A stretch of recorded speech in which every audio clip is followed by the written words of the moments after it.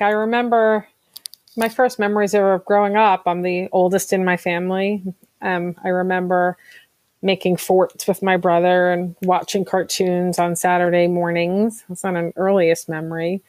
And I don't remember this, but there's a picture of me and my father when I was an infant in front of the apartment building where we lived. And even though I'm sure I don't actually remember that, that even the photo brings back fond memories of growing up in that neighborhood.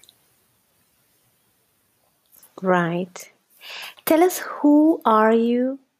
Where are you right now, and what are you working on? My name's Michelle Solomon. Where am I? It feels like I'm at a little bit of a crossroads professionally and personally, I suppose.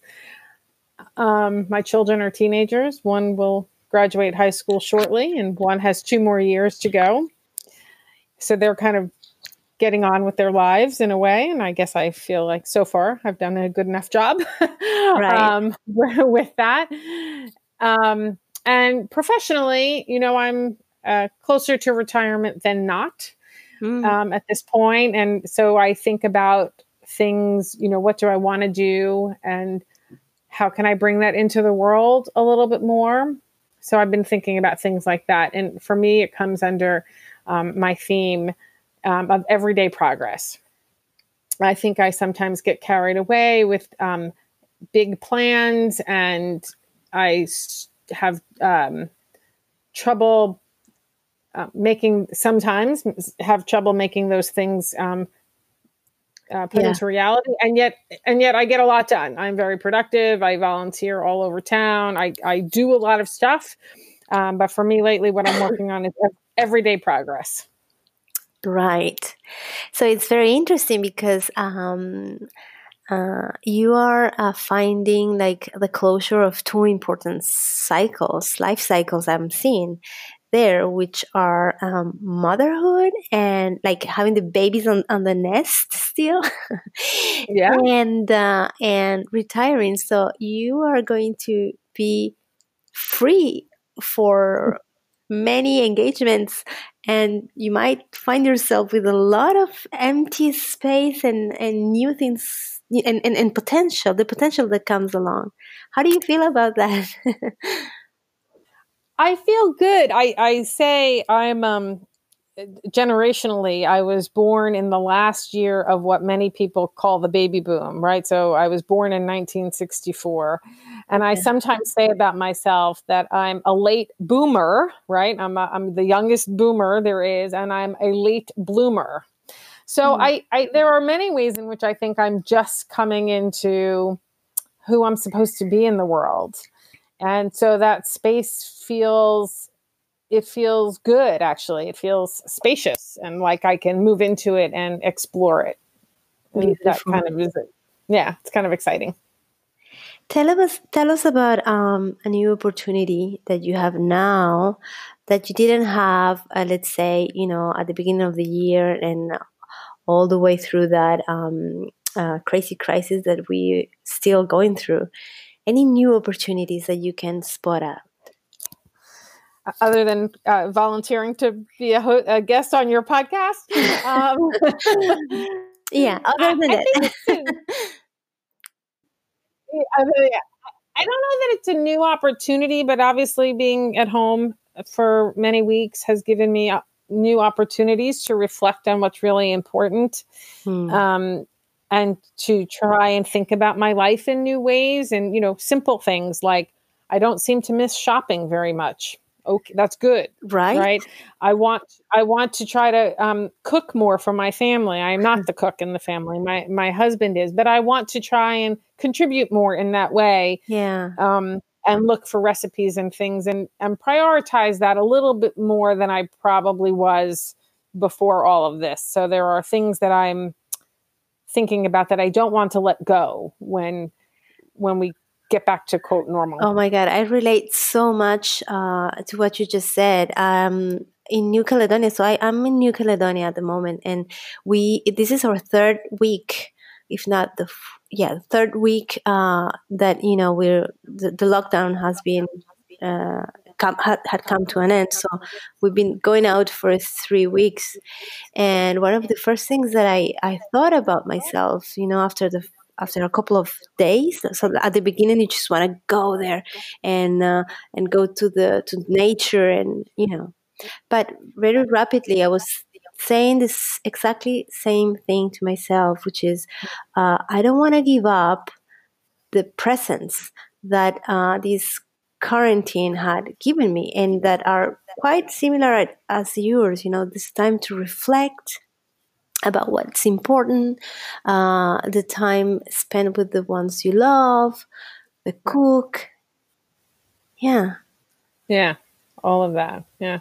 Simpler. It's just been a little simpler. We're not all running all over the place. It's nicer. Isn't it? Yeah. Yeah. Yeah. I agree with you. Yeah. Tell us about something that had made you proud. A great success that you can tell us about. Other than my kids, so we won't talk about my kids. Let's talk about something. Sorry, and you define success. You can talk about anything. Your own definition of success, of course. I think when I was looking at the questions earlier today, I didn't know what I would say, but the thing that comes to my mind now is becoming a licensed attorney where I live in the state of Pennsylvania. But the significance of that is that I became a licensed attorney 20 years after I had graduated from law school. When I first graduated, I took the bar exam and I passed when I lived in New York, but I never practiced law. And we moved to Pennsylvania, and I've been doing my market research work for many, many years. And I read an article in the paper about elder care law, so lawyers who specifically help people, as they age with the issues that they have. Yeah. And I saw the article and I said, I can do that. And well, that's all well and good, except that I wasn't licensed. And I had to study for the bar exam again and kind of relearn stuff from law school. And and I passed. I had to take it twice, but I passed the second time. And that was a big, a significant achievement. Yeah. That's awesome. So you've been helping elderly people? No, I don't practice. And I went back to my market research. So the research continues to draw me back. Right. Okay, I understand that. And do you think you're gonna be maybe doing more of helping people now that you're gonna have more time, or you think research is really the name of the game for you? What do you think? Yeah, I wonder. I wonder too, and I don't know yet. So the reason I went to law school was because I wanted to help people, and I find that I end up doing things that, and the people I always care about are the people who sometimes don't have a voice in society, right? Women, children, older people, and I still have to figure out what it looks like to bring that into the world a little bit more. Could be through research, but I'm not sure. Yeah. Yeah. Well, the question is very beautiful. How can I help the people? How can I help people have a voice? That's a beautiful question. Tell us about a challenge now. Something that has challenged you and that you have been able to overcome. And again, you are the one defining what overcoming and what challenge is. Time management is for real. I am a sucker for every article I see that starts with the top 10 tips for better time management, and get more productive in these 5 easy steps. I will read every one of them because I think there's some magic bullet in the world that I just haven't found yet. But the truth is, there's no magic bullet, right? And I need to, and that's why I've come to this framework for myself of everyday progress. I need to be consistent and have something that looks like a routine, and pay attention to the things I want to do and try to move them forward. And it doesn't matter how long it takes. It just matters that I tend to the things that I want to bring into the world. Yeah. And I didn't always know that. Yeah. Yeah. Don't you think that productivity has, the conversations around productivity had evolved a lot in the last couple of years? Like, as you said, when you first start wondering about productivity, the first things that you encounter are, 5 bullets or 5 tips to become productive, how to structure your desk. So Right. you, right? And now the conversation had gone to a totally different realm, I think, which is more questions of purpose, of priorities, of so we still need a lot of structure, and we need to, as you said, I like what you say, that structure is something that it seems that you've been created around you. But the conversation had gone to a different realm, right? Like, what is it that you want? What's a priority? What's really important? What really matters? Don't you think? Yeah, absolutely. And honoring what matters to me and not what matters to everybody else, right? And I think that's another lesson I've, learned the hard way, so to speak, right? Yeah, it's a beautiful, beautiful lesson, right? Yeah. No, and it's really important, right? It's how do you be the best you can be, and not, yeah. Awesome. Yeah. If you could travel in time and go meet your 18-year-old self, is there is there an advice that you would like to give her? Yeah, and she didn't have any voice, my 18-year-old self, she would have, to speak up, right? To find her voice, I guess, is what my message would have been, and to pursue the things that she had an interest in, and not be afraid, and not worry what everybody else thought. Because I think at that time I was very involved, including my parents, right? And not get caught up in what everybody else thought was the right plan for me, but to have figured out the plan for myself, which is what we all end up doing anyway. Exactly. Right. Yeah, I totally agree with you. And it's true that when we're young, it's just we're praise of confusion, right? Everything is, and it's a bit of a pity, because when you, but as you said, at the end of the day, we all end up in a point, right, of clarity, some sort of clarity. And everything leads you on the path eventually, right, to where you end to, and the lessons you need to learn, and the reason we're here, right? And yeah, and life unfolding without asking permission as well, right? So yes. Yeah, beautiful. Thank you for that. Any resources that you would recommend to us checking out over the next few weeks? It could be a book, a podcast, album. I could keep you here for hours with podcast recommendations. I'm a huge podcast fan, but the thing, can I give you two? One is very practical. It's actually a time management software that I've been, task management, time management, mind maps. It's called Ayoa, AYOA. I've been using that, and it really helps keep me focused and keeps me going. And the other would be a book series that I love. Yeah. Sorry, excuse me. Can you say the name again of that software? A bit, so people can listen to the name again. It's Ayoa. It's spelled AYOA.